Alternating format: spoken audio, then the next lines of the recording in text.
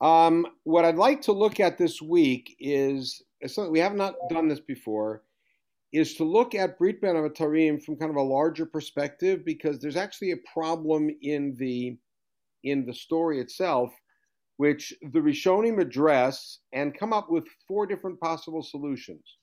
And so I just want to kind of look at it and maybe suggest a fifth. We'll see. As you notice, I took the names of two paintings that were painted by whom? Anybody? Rembrandt. Okay, these are Van Gogh. Van Gogh, The Starry Night, right? Starry Night is the name of one painting, but also Sunset and Montmajour. And so that's kind of the problem. I was kind of in a Don McLean mood, so that's what came out. Anyways, I just want to read the Parsha and then point out what the problem is. But the problem, which seems like a technical problem, actually speaks to the entire event that's going on, when it's going on, what's happening, etc. Okay, this is one entire parak. It sits squarely in the middle of Parshat Lech Lecha. Parshat Lech Lecha is chapters 12 through 17 in the chapter breakdown. This is chapter 15. I have no idea what that is. Okay.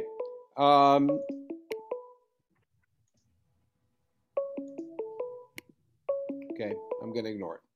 Achar Advarim Ha'eleh. Right? So this is now after the war against the kings. Hayad Dvar Adonai el Avram b'machazel lemor. So Hashem speaks to Avram in a vision, saying, Al tira Avram anochi magen lach scharchar b'miod. And the connection of Achar Dvarim Ha'eleh, which definitely situates this story as taking place immediately after the war with the kings. So it's after the war with the kings, and it's after the detente with Melchizedek and the king of Stone, and it's after Avram's refusal to take loot from the king of Stone. Those three pieces. Hashem appears to Avram in a vision and says, "Don't worry, Avram. Anochi magen lach. I am your shield, your protector." And this is where, by the way, Magen Avraham comes from this pasuk. Scharcha harbe miod. You have a great reward. Now, what's he afraid of? So the Rishonim play with this a little bit. It's not our main focus, but Rishonim kind of look at it and say, maybe he's afraid that these kings are going to come take vengeance. Maybe he's afraid that he's lost his schuyot because they all got used up on winning the war. Okay, so Vayomer Avram, and this is where Avram, for the first time, the Avram that we know and love as being, shall we say, very in your face with Hashem, the first time that we see it. Adonai Elohim, ma titein li v'anochi holech ariri. What are you giving me? I am childless. Uven meshek beiti hu Damesek Eliezer, meaning my CFO, who is Damesek Eliezer, which we assume means Eliezer from Damascus, is the one guy around who would theoretically inherit my what I have. What's the point of giving me gifts? Vayomer Avram, and now Avram says something else, which is interesting because this is an example of Vayomer Vayomer, where Avram speaks, and then Avram speaks again, and the word Vayomer is used again, which is a phenomenon that happens throughout Tanakh. And in many cases, it means that the person speaking is waiting for a response, doesn't get it, so speaks again. Vayomer Avram, hein li lo natata zara. You haven't given me any kids. V'nevem beti oreshoti. My CFO, my best man in the house, whatever you want to call it, is going to inherit from me. And so perhaps Avram at this point, between Pasuk Bet and Gimel, was waiting for Hashem to say no. So Avram strengthens the point. Then God spoke to him and said, Lo yirash chazeh. This one, meaning Eliezer, is not going to inherit from you. Who's going to inherit from you? The one who comes from your loins. In other words, you're going to have a kid, and that kid will be your heir. Because at this point, he has no kids whatsoever. By the way, Avram tried several different tacks to create a great nation. The first one was Lot, and that didn't work out. The second one seemed to be some of his treaty partners. That didn't work out. Now he's suggesting that Eliezer will be, and God says, no, it's going to come from you. Now, here's the first part of the problem. Vayotze oto hachutza. God takes Avram outside. Now, by the way, what does that mean to take him outside? We would presume it means that God says, come here. Takes him outside. Vayomer habetna hashamayma usfara kochavim tuchal lisporotam. Says, look to the heavens, count the stars, which you cannot count. Basically, tuchal lisporotam. If you can count them, you can't count them. Which, by the way, means when is this happening? Night. Happening at night. Take it outside, see the stars. You can't count the stars. Vayomer lo ko yezarecha. He says that's what your kids will look like. You will have that many like the stars that you can't count. You will have innumerable descendants. Beautiful. And this is, by the way, something to be shown. We're divided on who's who here. He trusted God, he being Avram, and he considered it for him to be an act of tzedakah. So does that mean that Avram trusted in God, and Avram considered that God's promise was an act of tzedakah? Or is it that Avram trusted God, and God reckoned it as tzedakah on Avram's part? A different shear, but an interesting piece. Vayomer elav, and then God says to him, Ani Adonai asher tziticha miur kasdim, latet lacha et haaretz hazot l'rishta. That sounds familiar. And this is the model on which the Aseret HaDibrot introduction is built. I am Hashem who took you out of Ur Kasdim. This, by the way, is the text hook for the story of Avram and the furnace and being saved. I saved you from the furnace of Kasdim, as it were, to give you this land to inherit.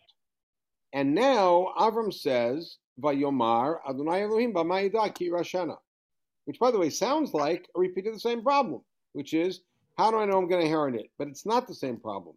The problem that came up before was, I believe that you're giving me a gift, but I don't have anyone to pass it on to. And that's the stars. Here, it's, how do I know that I'm going to inherit it? Which, if you think about it, is another bit of a chutzpah question. Okay? Vayomer elav, and now God says to him, now, by the way, this is now nighttime, right? Are we good? This is nighttime? Avram's already been outside, seen the stars, and now the next stage is not, will I have kids? Fine, but now, how do I know I'm going to inherit this land so that I'll pass it on to them? So he said, "V'chali eglah mishuleshet v'ez mishuleshet v'ayil mishulash." So take a eglah mishuleshet, which may mean a fat calf, which is the third of the litter, or it may mean 3 calves. It's machloket rishonim. The same with the goat, same with the ram, or 3 of them. V'tor v'gozal, and 1 bird, 1 turtle dove, and 1 of another kind of the same species. Now, by the way, what do those 5 have in common? Those are the only 5 kind of species of living things that go on the Mizbeach later on, right? Which is the flock, the herd, and birds. Okay. All right. Vaikachlo et kolela. Avram takes all of these. Vaivatero tam batavech. He cuts them in half. Now, by the way, according to the Rishonim, that he took 3 of each of the mammals. So he puts he puts the parts facing each other. So according to the one read that there were a total of 5 animals here, 2 birds and 3 mammals. He took each mammal and cut the mammal in half. And put one half on one side, one half on the other side, so the 2 halves of the ram are facing each other. They're both quite dead, obviously. Half a ram's not really living. And he's in the middle. According to the opinion that there were 3 of each, he took one ram, and then cut a ram in half. And the same thing with the other 2. Okay. Ve'atatzipor lo batar. He did not cut the birds. Right?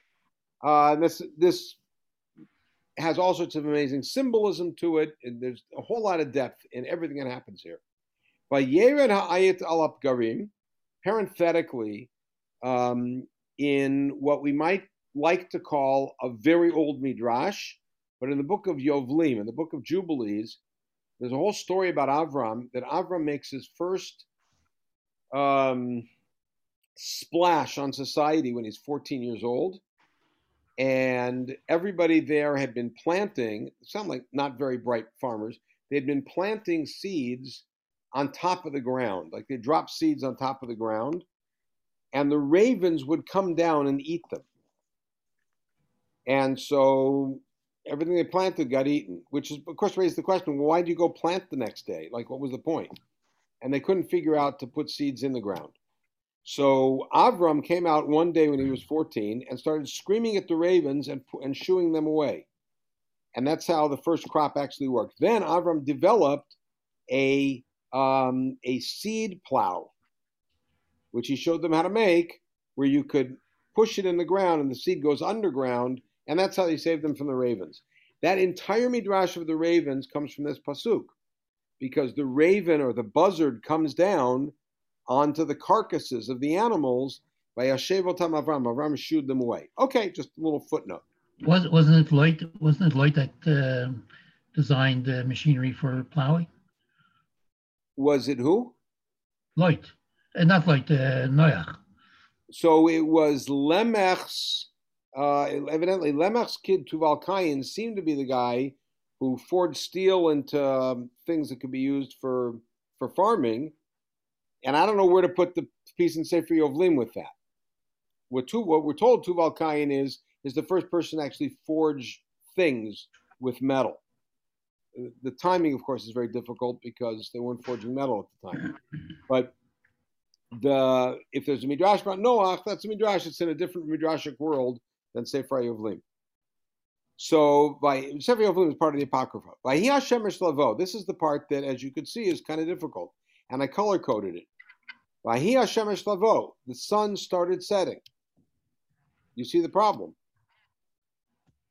As you can see from the line, which looks like stars because it's white with a black background, it's already night.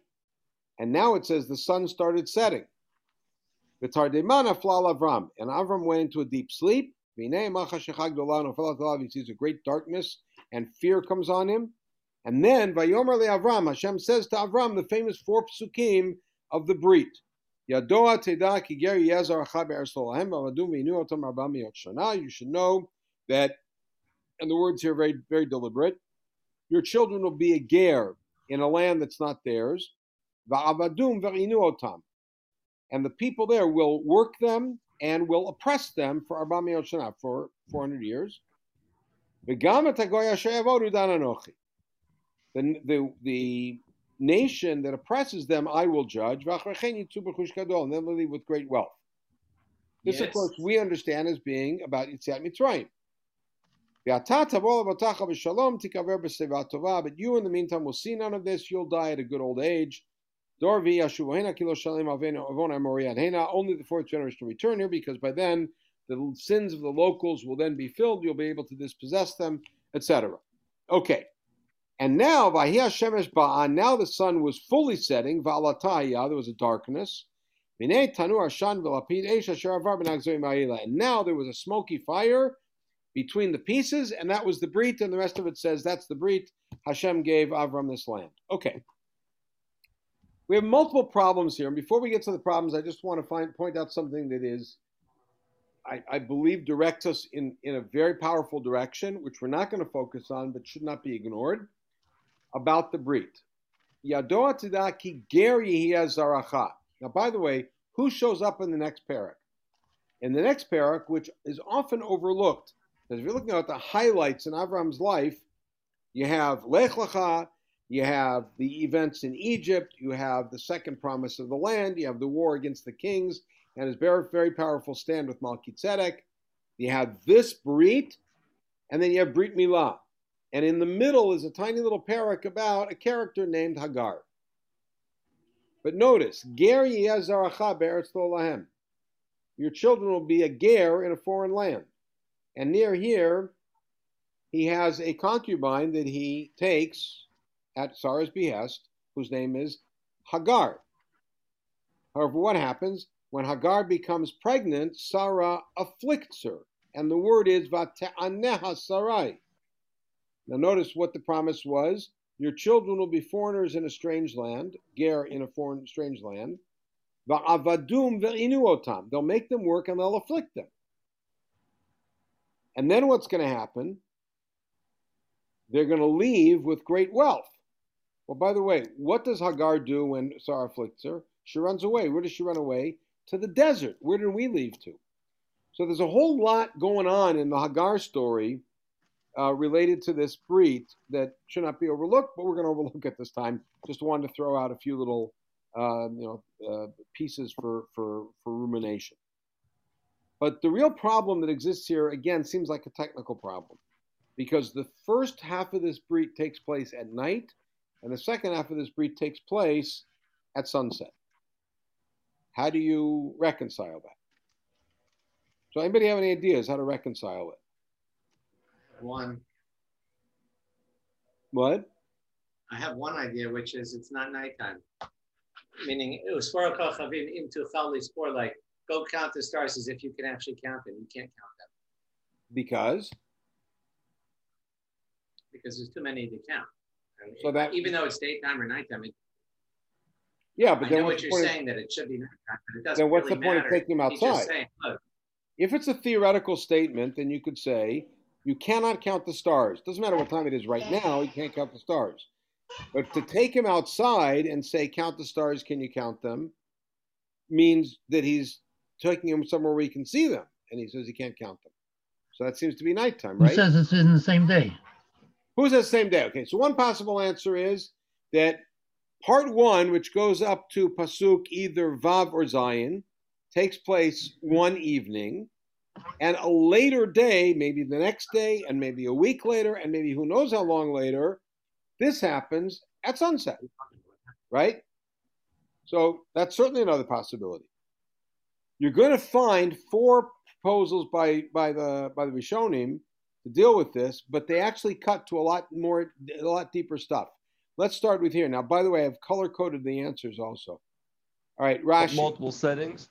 What? Say it again? Within the vision? Multiple settings within the same vision. So in other words, okay, good. So the minute that you call it a vision, you might be off the hook, right? And that's kind of what you're saying, Dovi, right? You know, as if this whole thing is a vision, well, I can have a dream one night, and in that dream, it's nighttime, then it's daytime, then I'm at the beach, then I'm in the mountains, and I could be all in within 5 minutes in bed, right? So you're right. That might be a simple solution. And some of the Rishonim will take. So far, the two things you proposed are in the Rishonim. Don't feel bad about it. Feel great about it. Okay? So now, let's take a look at it. Rashi is going to right away, source 2, is going to put the problem in our face. It says, Vayotze hachutza hapshat hotzio me'oalo el hachutz lerot hakochavim.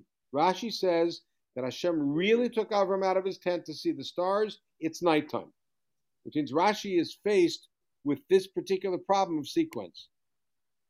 All right, and he doesn't address it. He does not address the problem. Now, Ibn Ezra is going to be direction 2. And because he says, Vayashemesh ba'a, this is later on when the sun is setting. V'zel lanu ha'od ki vayikachod kol eile biyom echad haya achar sheikitz v'machazei ha'nevuah. In other words, it's like Dovi said. And actually it's like Avram said, which is that the fact that it says the sun was setting proves it's on a different day. In other words, he had the first vision, and he woke up from that, and now on a different day, he does this, and the sun is setting, and that's fine. Okay, which means that the visions are presented in order. There's 2 separate visions. They're on 2 different days, and for some reason, the text did not tell us. Vayishan, Vayikatz Mishnato, like we have with Paro, like we have with Yaakov. People dream, and then they have multiple visions. Okay. However, watch this. Rabbi Yosef Bechor Shor, that's Rabbeinu Tam's student, says, Vayotzeo to achutza, the one we took him outside. Okay, and this is what Dovi was saying.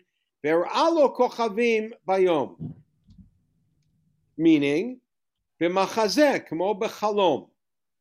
In other words, it was daytime, but he was having a vision. So in his vision, he saw stars. Ki adayin haya yom. And his proof is that the sun sets afterwards.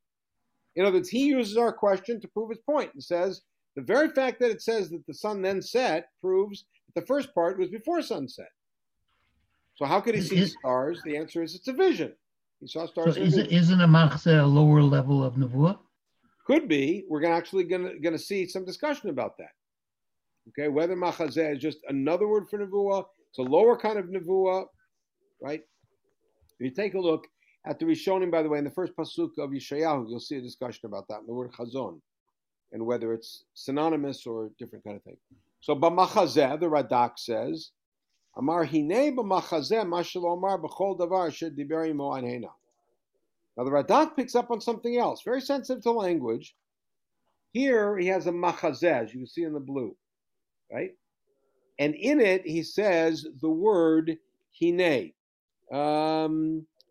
Right? Where it is it? Dalet. V'hinei, right? Pasuk Dalet. V'hinei dvar Adonai elav lemor. Says, why does it say hinei? It doesn't say that anywhere in his other times he talked to him. He says, Lefi sharahu b'nevuah zot maaseh lo dibur levad. He said, because what's new about this event? It's the first time Hashem's showing him something. Till now, every time Hashem has communicated to Avram, it's been words. Lech lecha mi'artzecha. Zarachana tati et haaretz hazot. Kum italech ba'aretz. These are all words. Now he's actually showing something. So, hinei, here it is. By the way, according to Radak, everything in this parak is a vision. Avram seeing something. He's seeing stars. He's seeing animals cut up. It's all a vision. In which case, by the way, we got no problem with sequence, because once it's a vision, it can happen wherever you want. Okay. The Radak, a little later on in the parak, says, you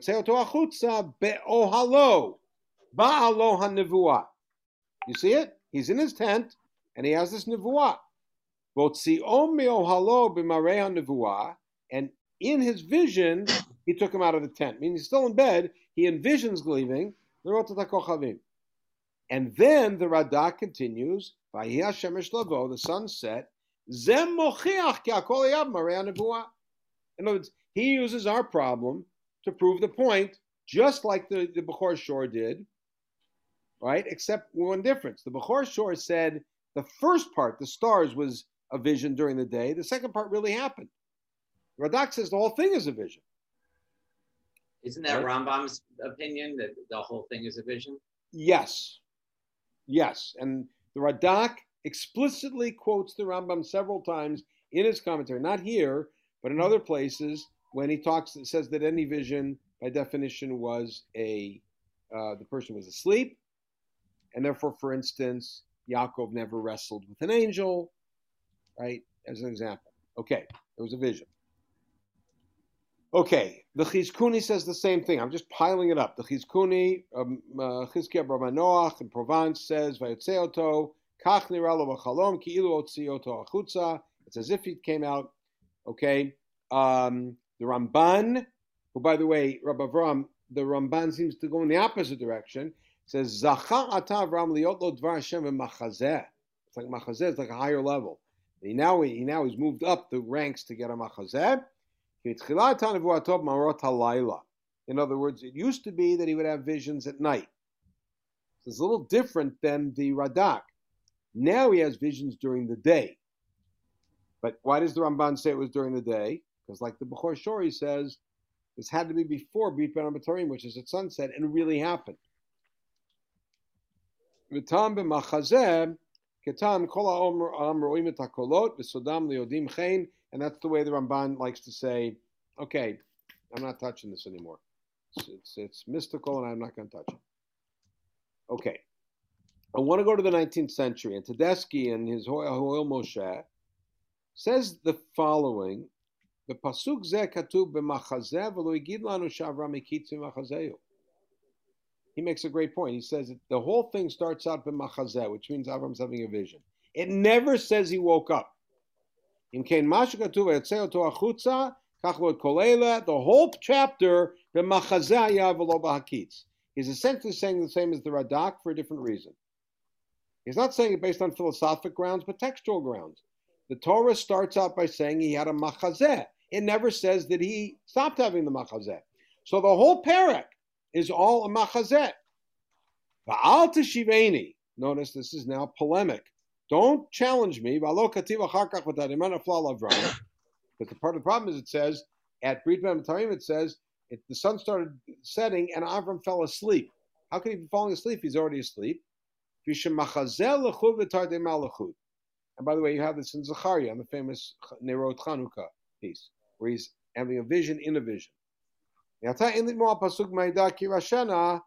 now we have a different problem, which I mentioned about Avram being chutzpahdik and saying, how do I know I'm going to inherit it?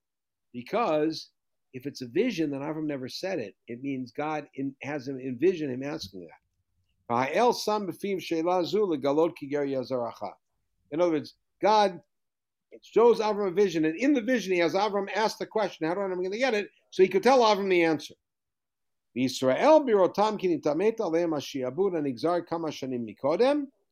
And what's the purpose of this whole thing? So that when we get out of Mitzrayim and we see that that vision that we heard about that happened to our ancestor all those years ago came true, so that when they're in Egypt and they're enslaved and they say, oh, that's what God told Avram, they'll also know that the other part of the promise that we'll leave with great wealth will happen. And they won't think God has abandoned them. They'll know that this is. In other words, we have to hear about this so we'll know when we're in the middle of the first part of it, the horror of oppression, that we'll know that the joy of leaving with great wealth is around the corner, right? And then, because otherwise they would say God has abandoned us. Let's go join Uminagayam. Let's join the Egyptians. We'll follow the customs. Okay.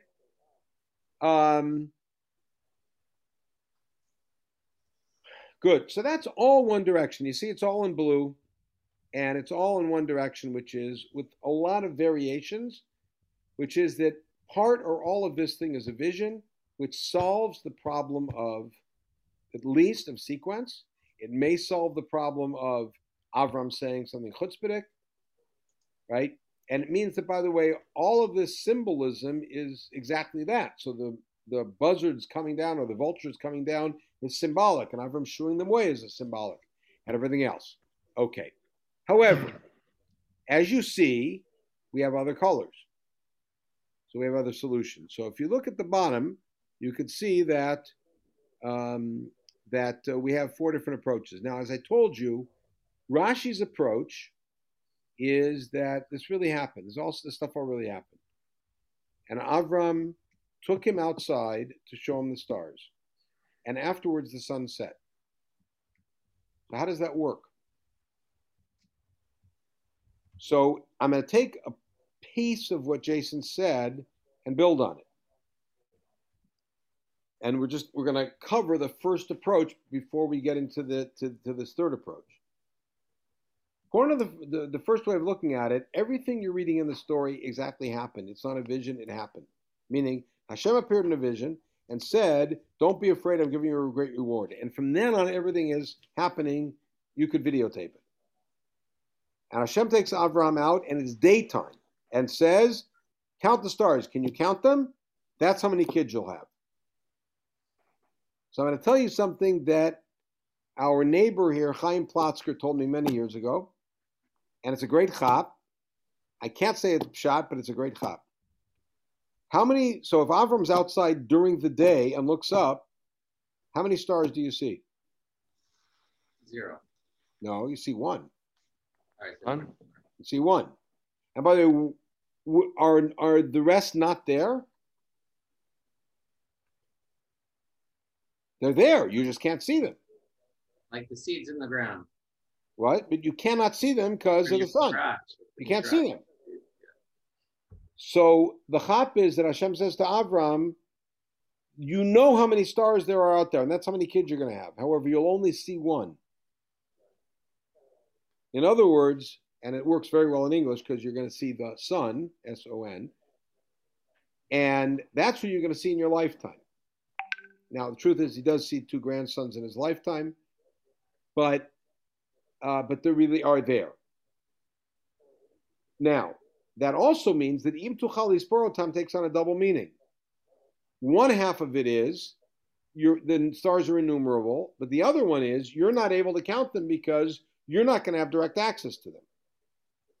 They'll flourish and become great numbers long after you're dead. Okay, that's possible.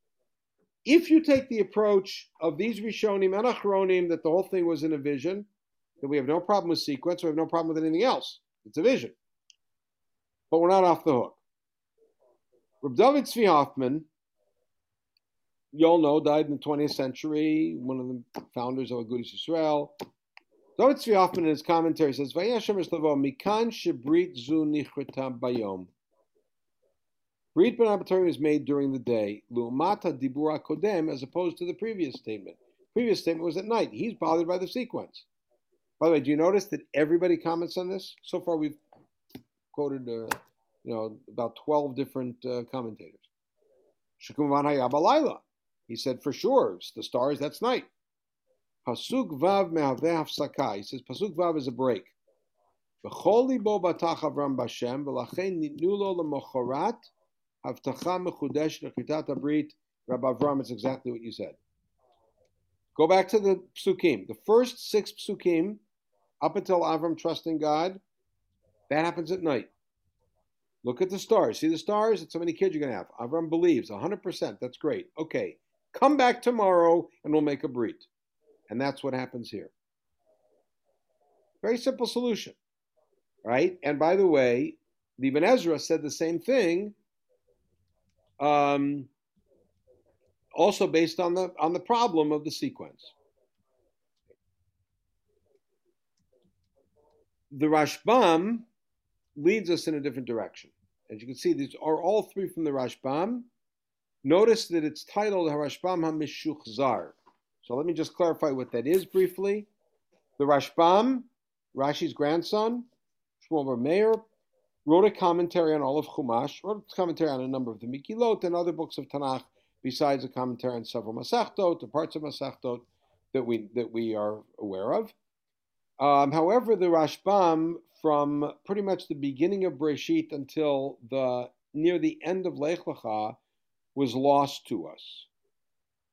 It had not gotten printed, and the Kitvei Yad were lost, and so there have been attempts to sort of restore it, both from, I think, some Kitvei Yad, but also from the way that it's quoted in other Rishonim, especially the Rishonim of France and Germany, who quote the Rashbam.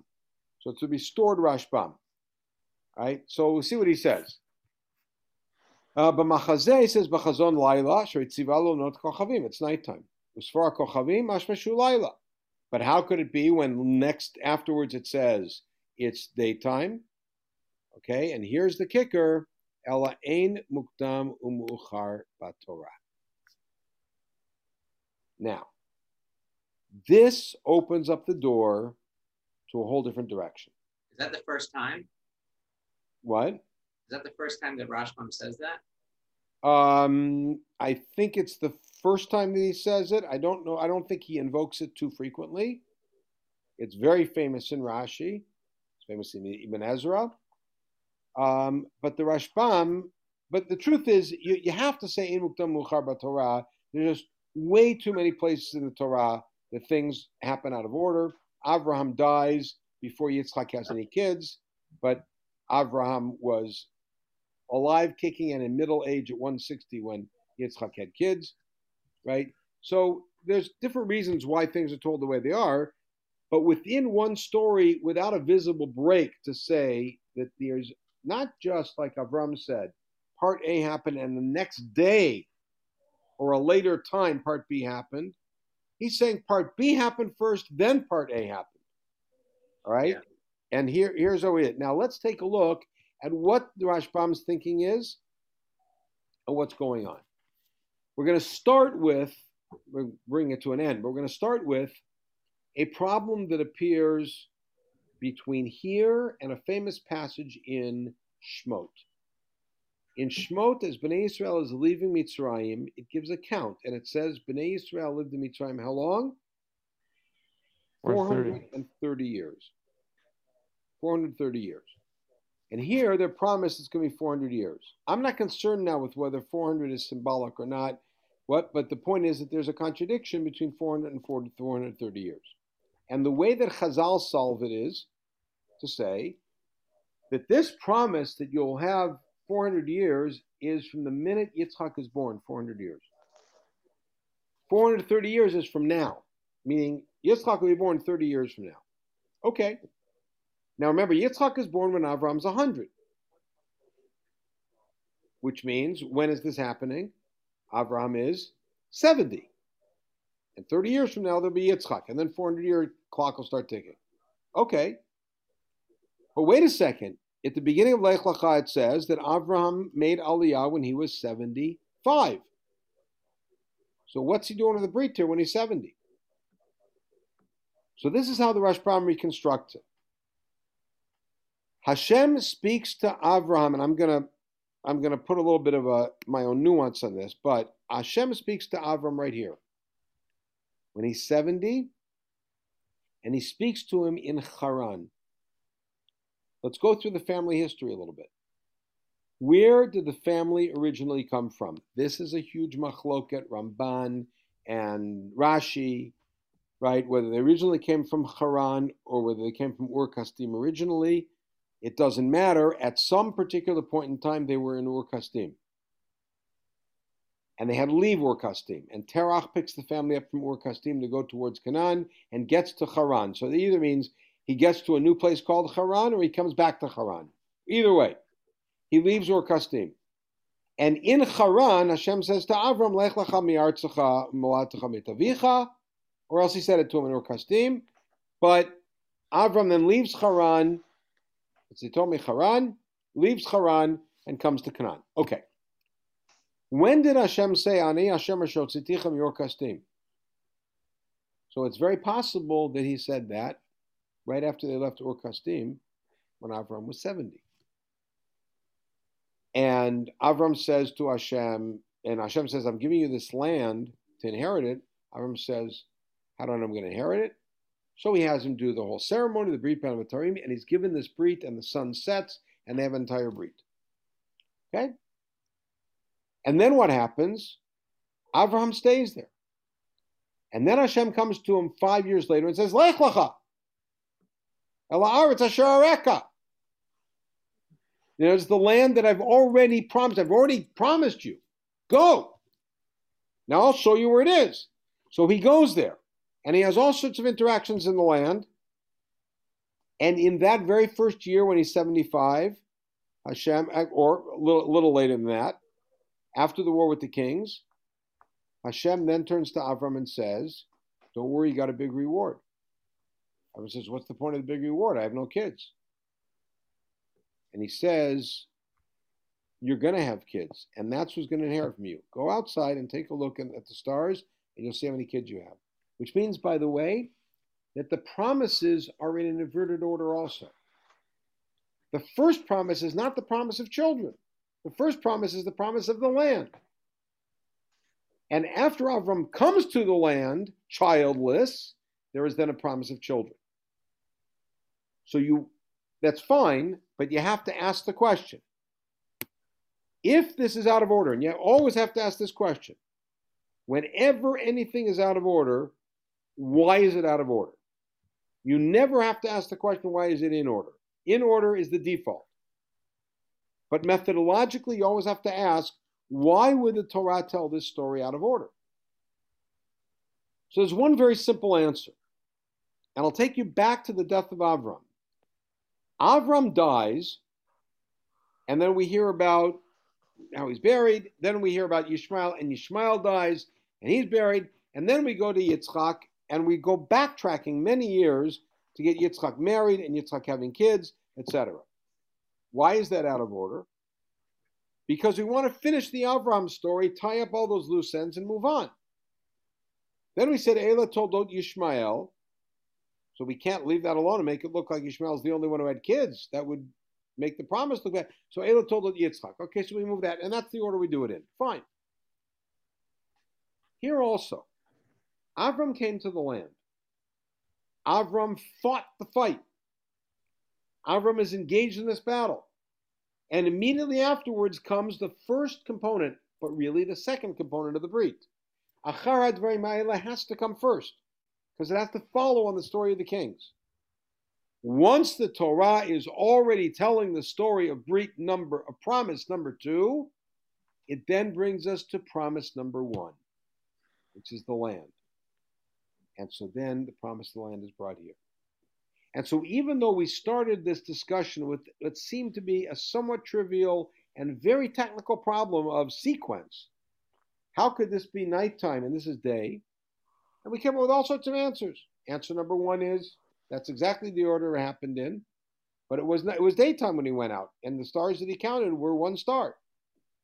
Possibility two, the whole thing's a vision. If the whole thing's a vision, sequence doesn't matter. It all goes out the window. Possibility three is that this happened the next day. And then possibility four, which is that the order of the story is reversed, is that what we're looking at the top, the promise of children, actually was the second promise. And the promise of the land is the first promise, and that what comes here. And that's a promise that maybe was made to Avram not in the land. And maybe Brit Ben Hamatarim happened in Haran. And then when he comes to Israel, Hashem promises him the land, the children, and that's the story with the stars, and that's what happened, and that's what goes on here. There's another reason also, is that by placing things this way, the promise of the Brit Ben Hamatarim, which is right here, comes just before the story of Hagar and Ishmael. And that's critical because Hagar and Ishmael are the most serious attempt to fulfill this to date.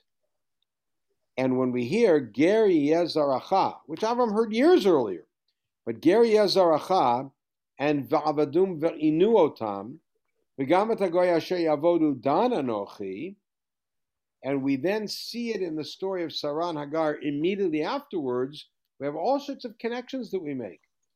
And we realize that Hagar, the Ger, Yishmael, perhaps is the Ger Yezaracha, Sarah is Ma'aneh Hagar, maybe that's Va'avadum Ve'inu Otam, which, by the way, should give us a real good scare, and look at the Ramban and the Radak's comments on Sarah's behavior. We now understand why the Torah switched these stories and put them in the order that it did, in order to have a real flow between Perek Yud Daled, the story of the kings, this Perek, and Perek Tet Zayin, the story of Hagar and Yishmael. So hopefully we've gotten a couple of fresh approaches to an age-old problem, which is of sequence and of day versus night, and and then of the larger picture of what's going on in these britot.